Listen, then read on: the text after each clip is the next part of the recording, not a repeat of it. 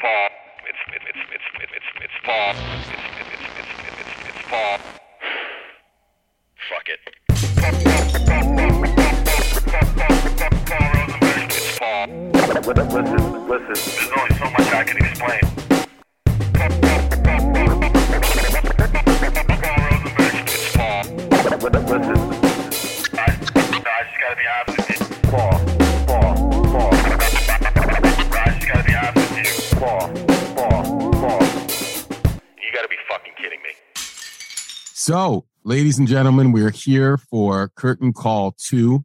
This is the Paul Pod, and we have our first guest, the illustrious, infamous, and famous Vice Chairman of Interscope Records, Steve Berman.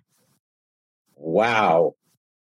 That's incredible, Paul. Thank you so much for that. Thanks for joining my show. So the purpose of this conversation is to talk about you and your relationship to Eminem as we look back on his career.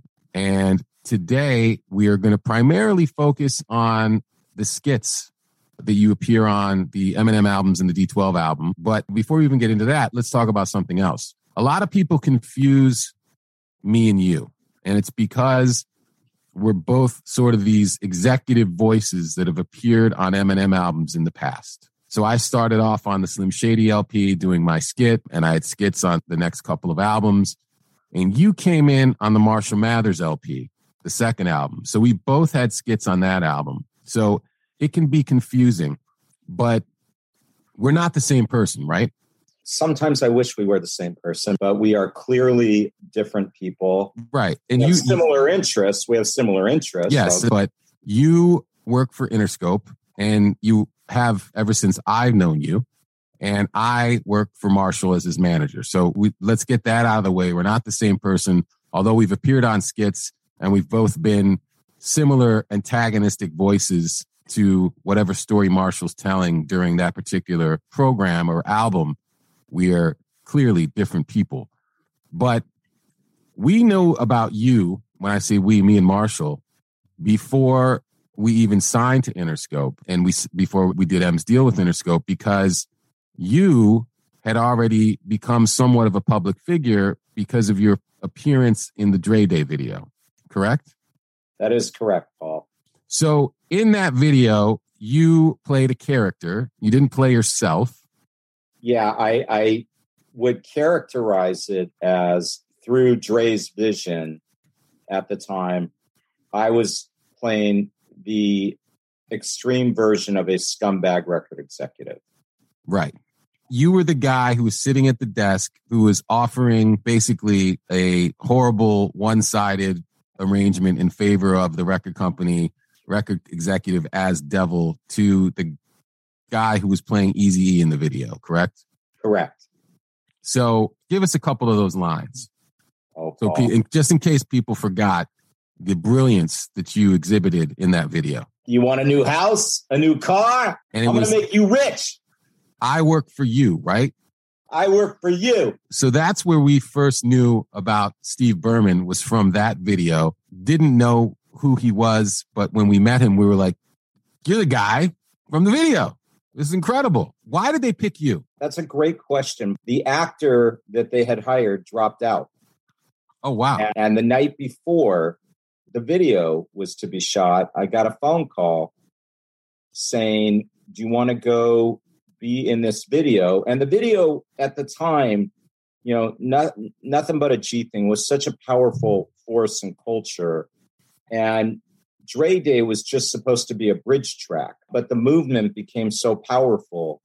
And I thought it was just going to be this underground video.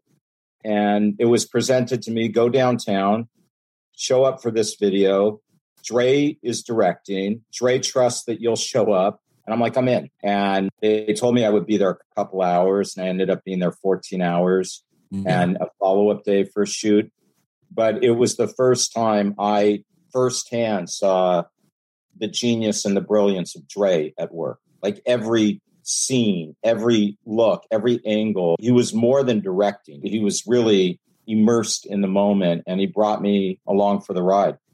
Yeah, he's absolutely very hands-on in the creative process. No question about it, as we learned later on. So we knew you from that, and we got to know you more as your real life persona, which is as this sort of very connected, skilled, regarded marketing genius figure at the label.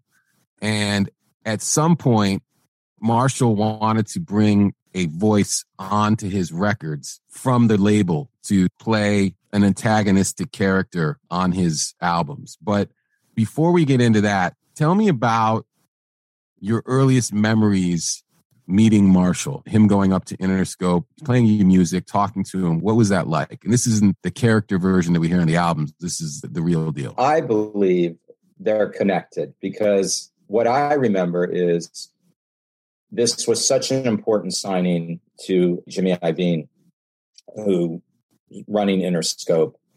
And it was a very exciting moment. It was the conference room, and it felt very much like a boardroom of what you would think a boardroom of a record company would feel like at the time.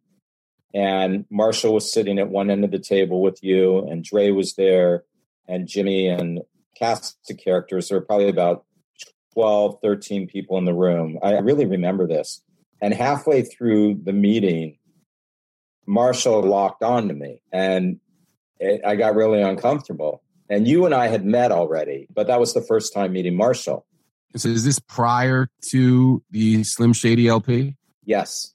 Okay, so we're talking like 98. I think you had started working with Dre, but you had music to share. And you were playing some music and listening to music. And we're talking, and no one had any idea it was going to become what it became and how it took over culture. But at the moment, it was just very exciting. And it was a great energy in the room. But Marshall locked on. And at the end of the meeting, you and him came up to me, and he looked at me and he said, "You're a real person." And I think he said, or you said, "Are we being punked?" You thought it was some game tied to the Dre Day video. And I explained myself. No, I actually, the marketing and sales for Interscope at the time, that was my title. And I'm here to help get your record into record stores and get visibility and try to work with Paul to come up with great marketing ideas to support you. And it was a great moment and memory in my career that I'll never forget, because it was that look halfway through the meeting and what the two of you said after the meeting about being punked that will stick with me forever. So that couldn't have been the first time, though, that people had recognized you from that video and were confused. They didn't understand, oh, he played this kind of character, but he's actually a real guy, too. It was a crazy journey, honestly, Paul, for me, because I never wanted or want the attention of being out in front. My whole dream in life was to be able to be behind and to be able to work with artists like Marshall, people like you. That's all I ever dreamed about. And it was so interesting for me because especially we were back and forth to New York all the time during that period. And in New York, I would be walking down the streets and kids would come up to me and like, "You're the guy from the Dre video." It would be nonstop. So in the public view of it, it blew my mind, and it was uncomfortable. And it was I always felt I would talk to anybody. I felt like anybody who would take the time to say something deserved that respect because they were all fans of Dre and Snoop. On the business side of it, it was always a joke in the meeting. And it would be like, "No, I'm a serious guy. Take me serious. Let's figure this out." Whatever business issue we were dealing with. And people would constantly joke about it. But that video became such a big moment in culture. Everybody knew what it was. And from that point on, it was something I was actually really proud to be part of. Yeah, for sure. As you should be. It's a classic moment. And you actually had a really memorable performance. So it's incredible.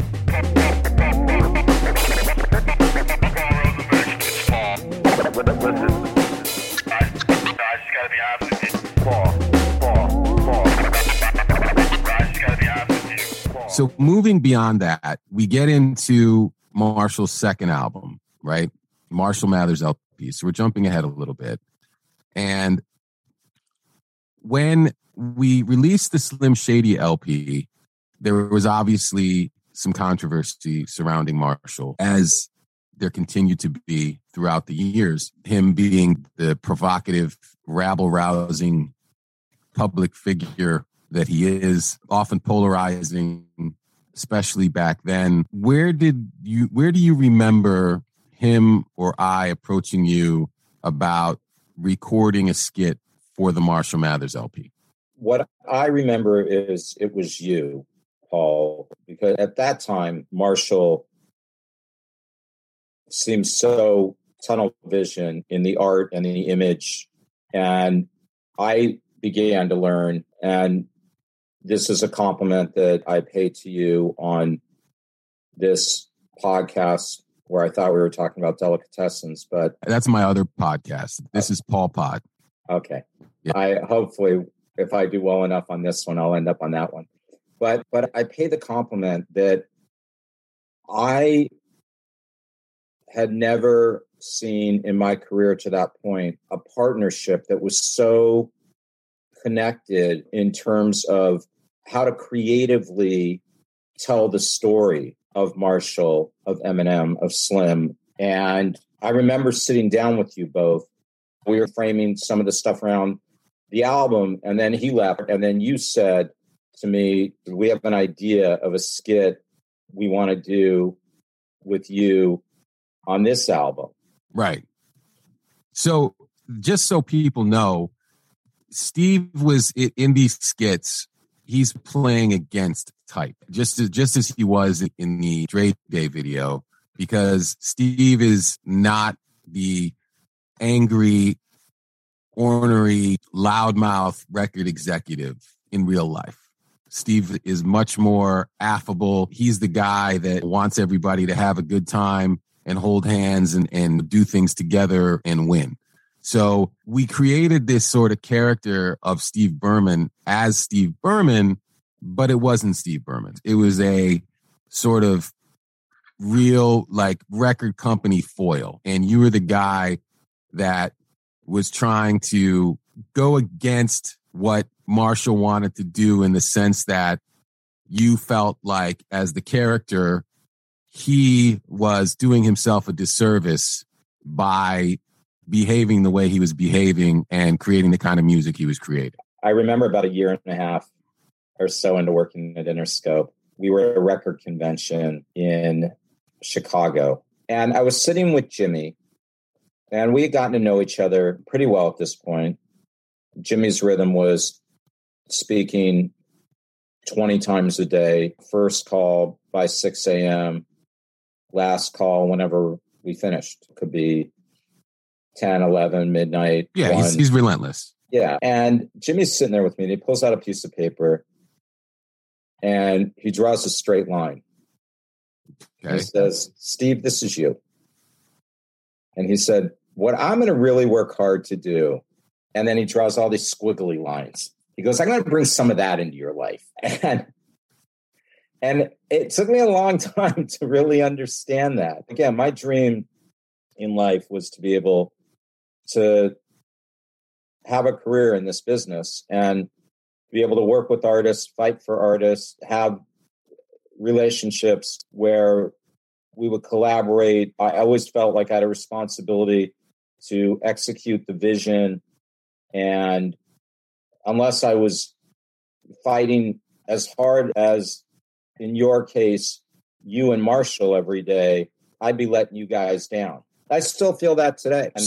But that sentiment and that type of person that you really are is not what you were playing. So what we needed was somebody to try to put Marshall in his place. That's the character you were playing. Like, I'm the record company guy.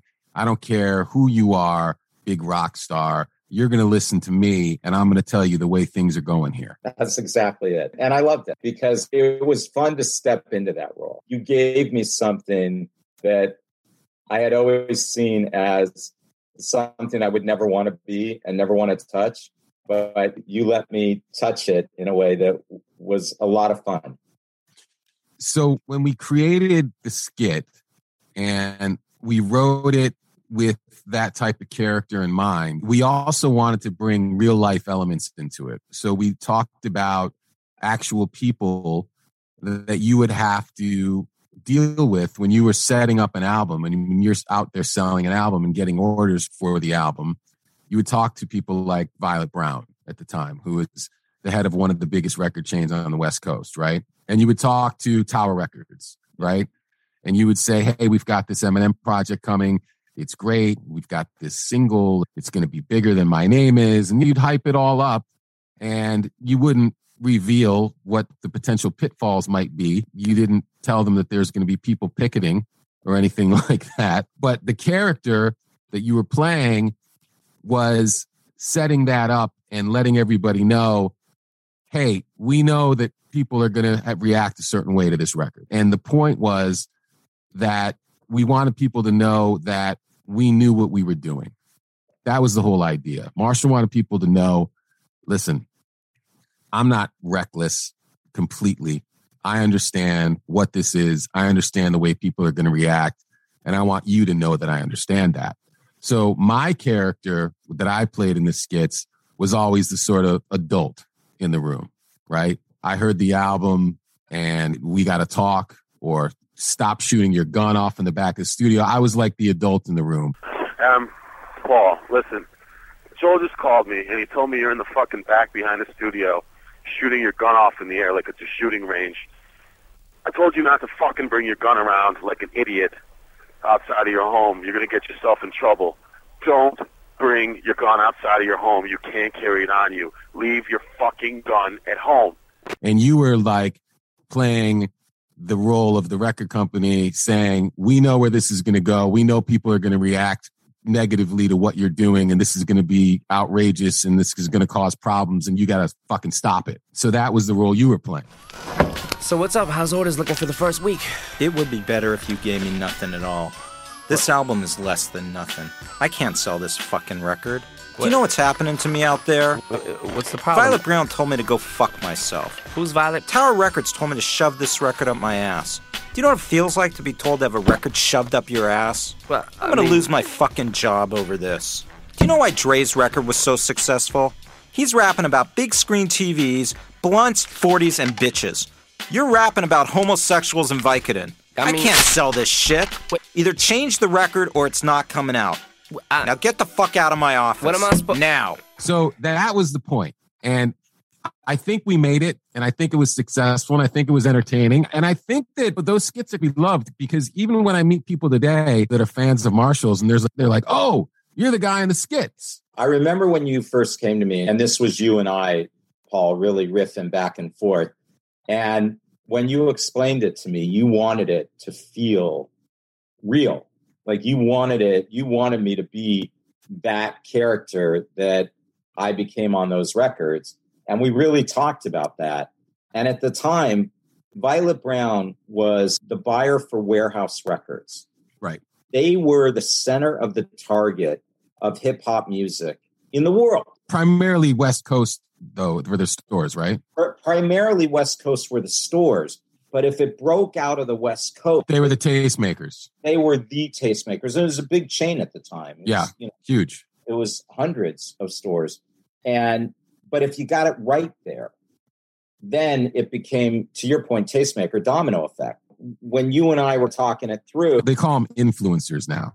Yes. She was an influencer for the rest of the record companies, for the rest of the record stores as a buyer. She would have millions of followers. She was the E.F. Hutton of buyers. So the more that we got into going back and forth on that, the easier it became to frame it the way that Marshall and you saw what you wanted the outcome to be. We wanted it to be funny, and we wanted it to be entertaining at the same time. So we came up with ridiculous shit for you to say. And a lot of times, I don't know if you get this, but a lot of times people say to me, are those real? Are those calls real? And the answer is always the same, which is the truth. They're not real because they're recreated, but the sentiment was real and they're conversations that were had. I did tell him to stop taking his gun around, and he was shooting it off behind the studio And I did react a certain way to some of the stuff on the record. And I did have stuff to say to him about it because I did need to be the adult. When it came to you, did anybody ever think that those were real conversations? Yeah, there were times when people would come up to me and say, how could you speak to Marshall like that? Right. Because so they thought it was real. And they thought it was real. And I would be like, no, you don't understand. We're just trying to tell a story here. And I would get this feedback. No, but that's not okay to speak to him like that. Right. No, but it's not like real. It's a story. Those are great memories and great conversations. Yeah. So playing against type, really having it in for Marshall, acting a lot like you were his boss in a way, right? Yeah, it's funny because I always felt the way that the skits were constructed and the way they were written, that it was a role that could never exist. Like so true. He would turn it off to that immediately, and he wouldn't talk to a person like that. They wouldn't get in the room with him. Right. Wouldn't be allowed to. I don't think I would exist as who I am today if that would have been who I was. Like, I really feel that.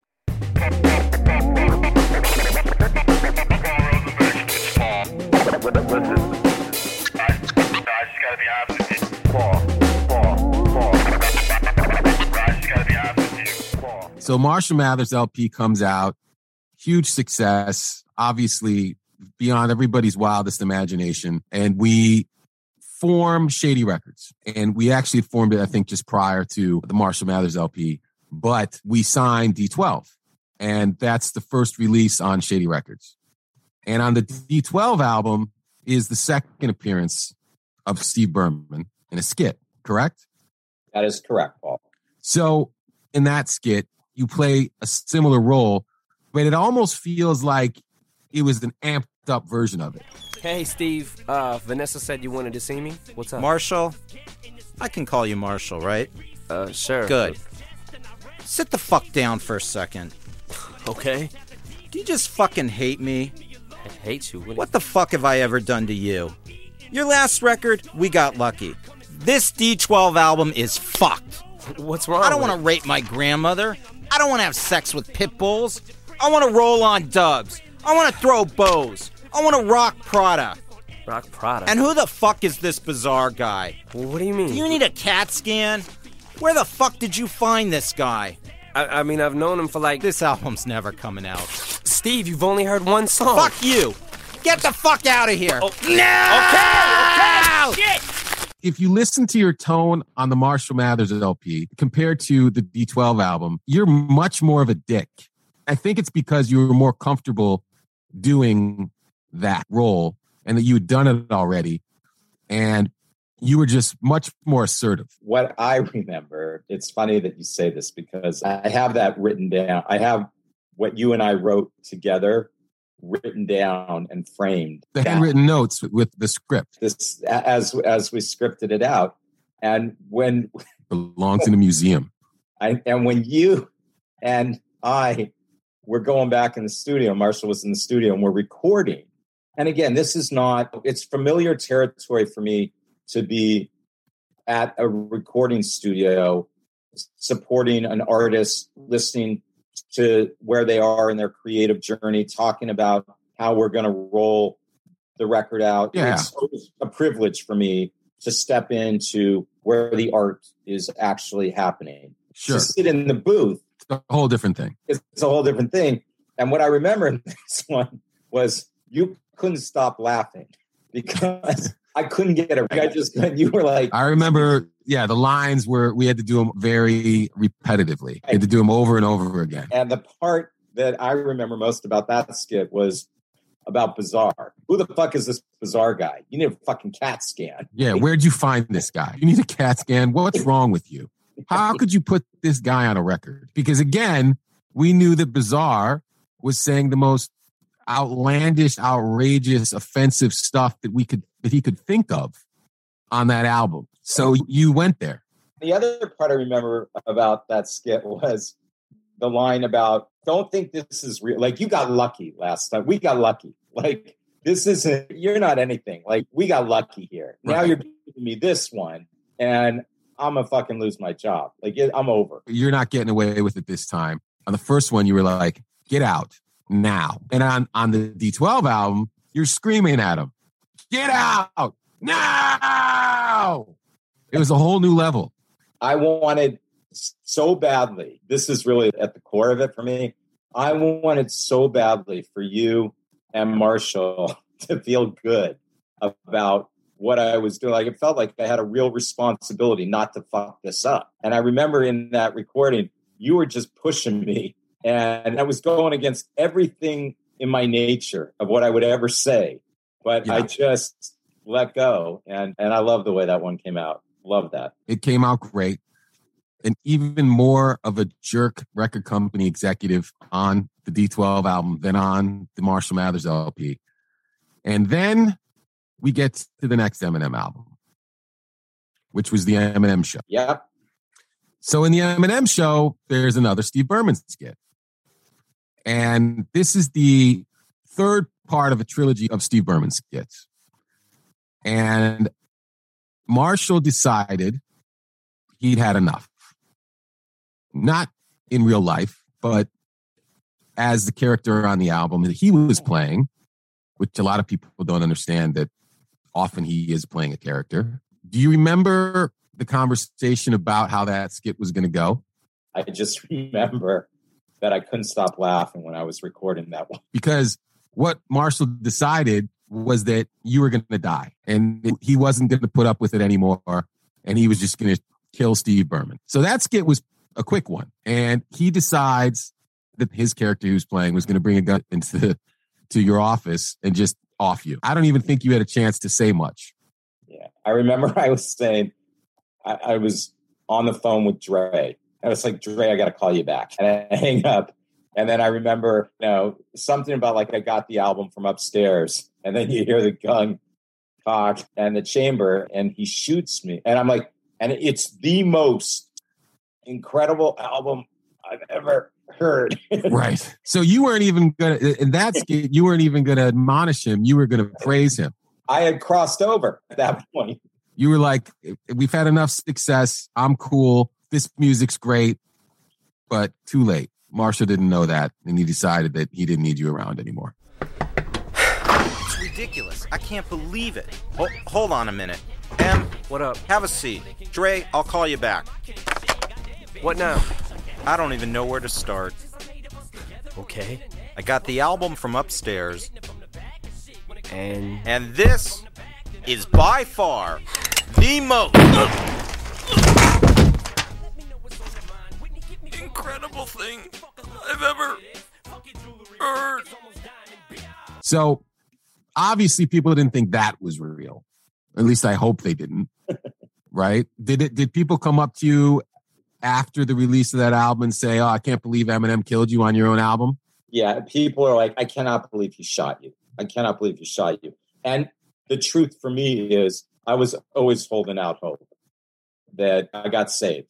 I remember thinking that. But there were so many times where people came up to me, man, I can't believe he shot you. I can't believe it's over.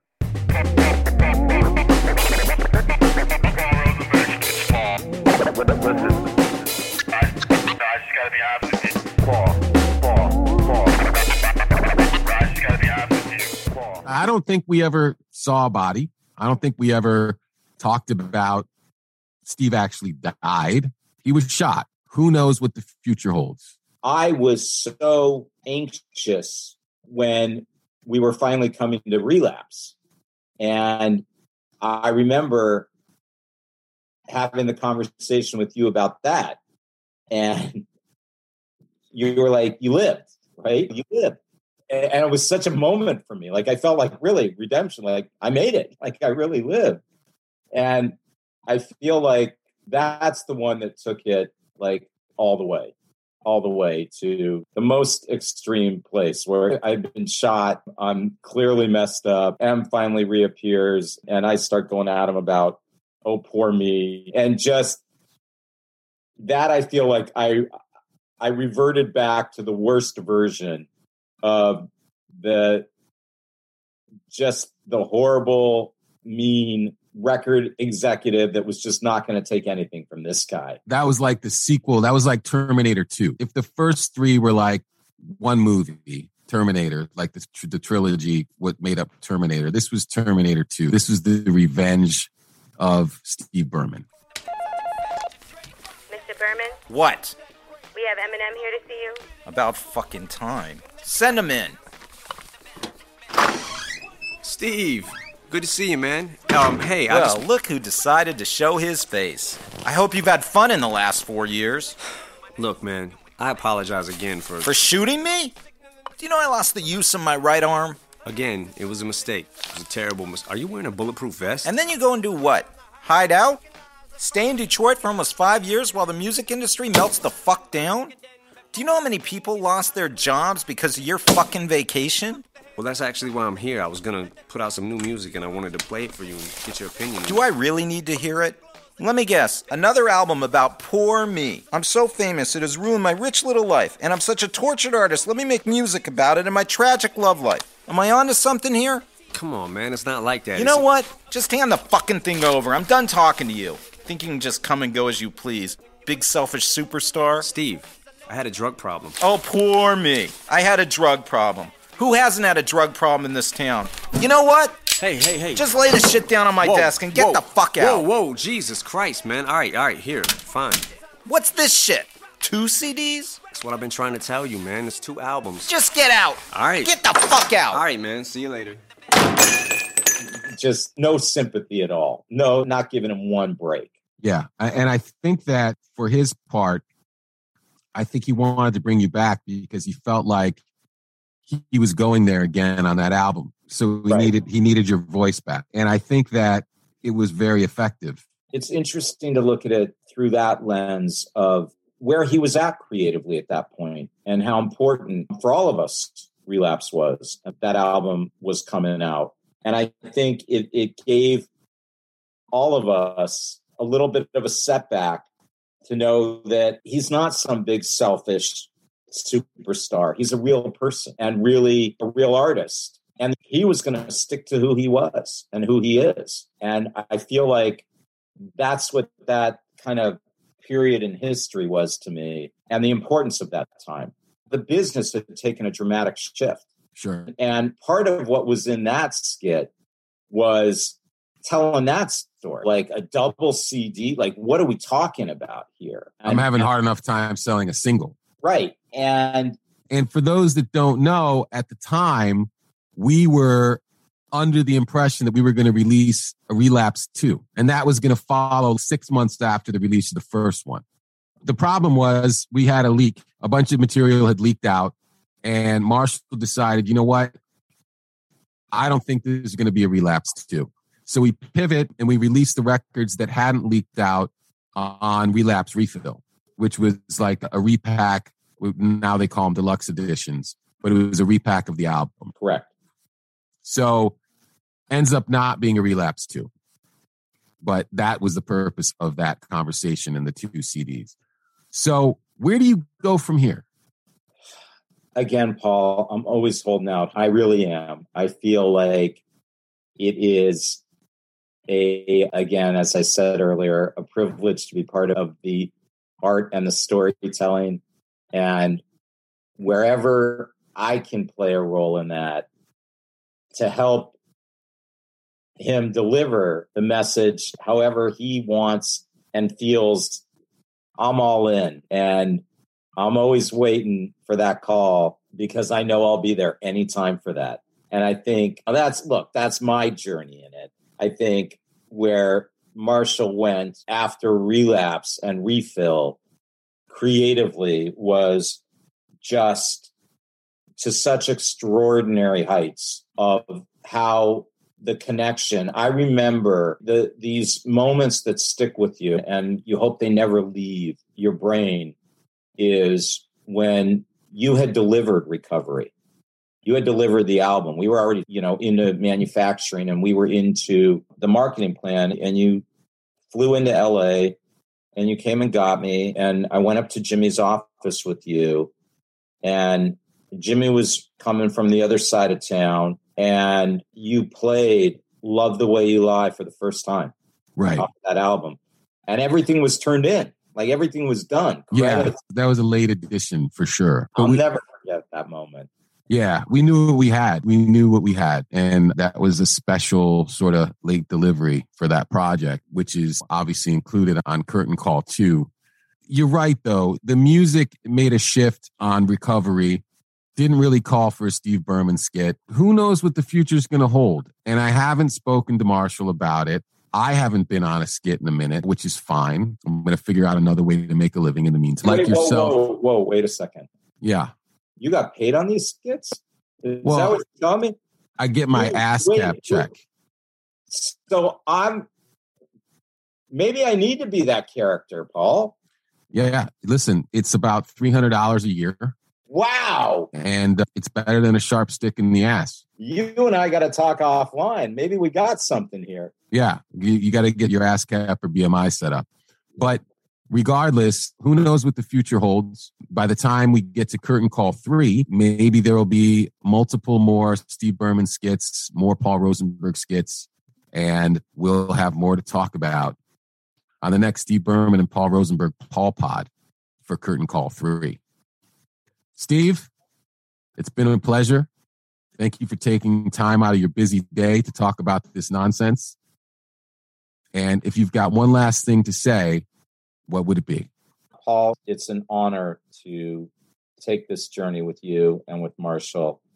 I don't take 1 minute of 1 hour of 1 day of 1 week of 1 month of 1 year of this journey for granted. It has been absolutely incredible, and I can't wait for us to do a Paulcast at a deli for Curtain Call 3. That will be a great day. If Langer's is still open, that's where we'll be. I'm buying. All right, ladies and gentlemen, thank you for checking out the Paul Pod. My name's Paul Rosenberg. I've been joined today by the wonderful Steve Berman, and we're here to celebrate the release of Curtain Call 2. You can listen to it on your favorite streaming platforms. Until next time, take it easy. Paul.